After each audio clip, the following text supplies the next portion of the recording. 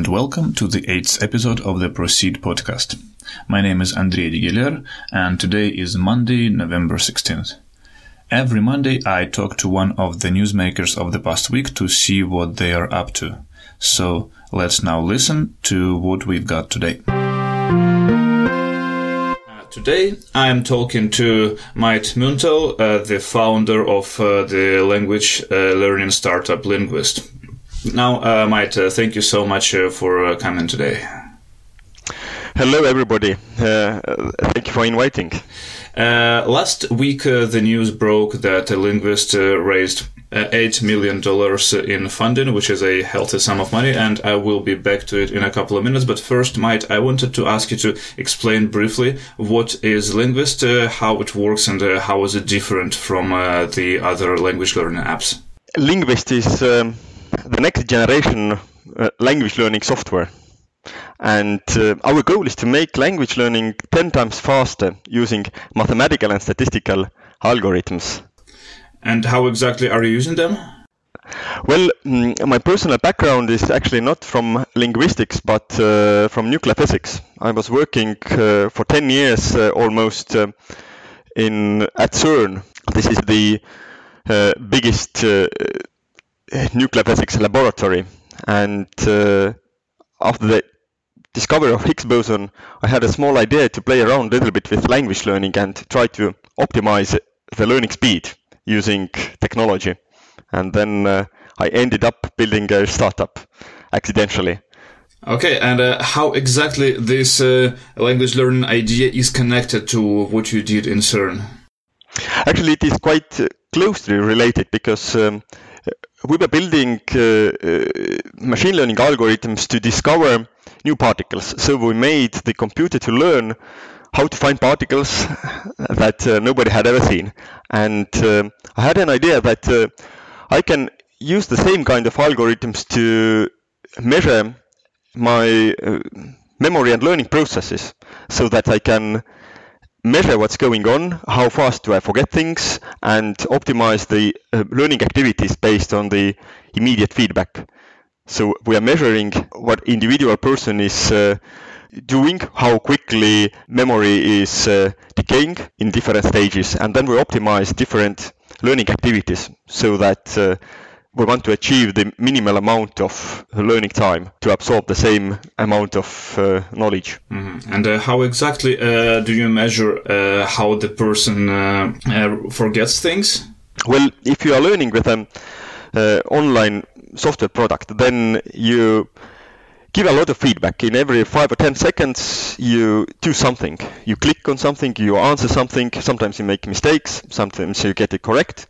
But based on those answers, we can collect almost 1 million data points over your whole learning cycle. And based on those answers, we can measure how quickly do you forget things that you have just seen recently, how quickly do you forget things that are somehow retained, how they are correlated to different concepts. It's easier to remember nouns, it's more difficult to remember verbs, and so on. So we are doing these analyses personally for every student. Mm-hmm. You were founded in 2013, and how many users do you have so far? At the moment, we have almost 200,000 registered users, but we are not pushing ourselves to marketing yet because the product is not quite there yet. We have a lot of things that we want to build, and I think that in a half a year or in a year we will start advertise it. Okay, and what is the monetization model as well? The monetization model is a little bit far away, but in principle, we want to offer the freemium model so that people who want to learn casually can learn it for free, and those who want to learn more actively, use better algorithms to have access to more content, they will pay some monthly fee. And of course, we have some special deals for organizations and big corporations as well. Do you expect to see many of those among your clients? We will see, but we have already several of them. We have a lot of interesting commercial partners and clients, but we cannot publicly tell the names yet. Is Rakuten among them? Yes, Rakuten is one of them, yes. Okay, so basically this deal came after Rakuten started working with you for their Englishization. Yes. How difficult is that, do you think, for a company to totally change their working language? They are trying to change the language of the company, and not only the company, but they want to open Japanese economy to global markets, because there is a huge language barrier. And I think everything that Mikitani has decided to do, he does. And you are also going to expand in the future to the Asian markets, right? Yes, this is one of the big possibilities.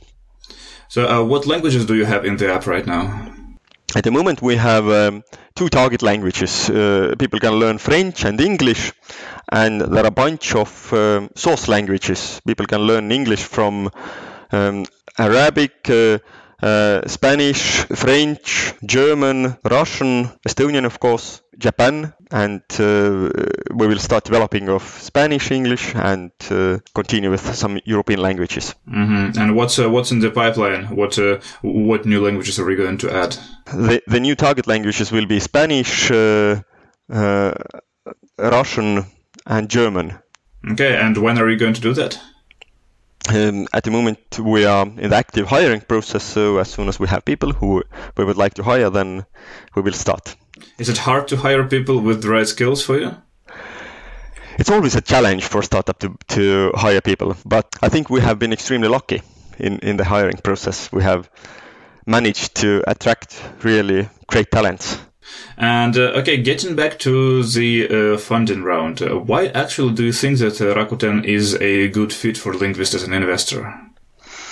Because they have clear goal. Why do they want to invest into language learning product? They are passionate about teaching language in Japan, and they have a global scope. So they have a lot of portfolio companies who relate very well to language learning and can create synergy with our company. So I think they are really a great partner. I also saw that you raised some funding from the program EU Horizon 2020. What was that about? How did you raise that? Usually European instrument that write an application, and there are different experts who evaluate it, and if you are the best, then they grant you money. Our goal was to build special language modules for European languages. That's why we are talking about Spanish, German, French, English, and Russian. And are you going to make them open then? What were the requirements of this grant? Of course, we will make them open. There are no any special restrictions for the grant. It's just important for European Union to have that kind of product on the market, where people can learn languages much faster than they can do at the moment. Okay, understood. So, and your claim in the app that the average person can learn a new language in 200 hours. What define learn? Well, we have benchmarked it against the P2 level. P2 is the Common European Framework of language knowledge, and it's low advanced level. You can speak, you can go to a bookshop and buy a book and read it, but you're not totally fluent, because getting to totally fluent, it takes more time, more practice time. But you are operational in the new language, definitely. Okay. So, and now the last question, what are you going to spend the $8 million on? Our goal is to improve the product significantly over the next year. And I think significant amount of this money we will commit on improving the product and also adding new languages. Understood. Okay, Matt, that's it from me. Thank you so much for coming today, and good luck with your product. Okay, thank you. This is it for today's podcast. I really hope you have enjoyed listening to it. Now, all your feedback is very welcome on Twitter @proceed_2 and by email at andrei@proceed.2. You can listen to this podcast on SoundCloud, on the website of the newsletter, and also on iTunes. Now, have a great week, and I will talk to you next Monday.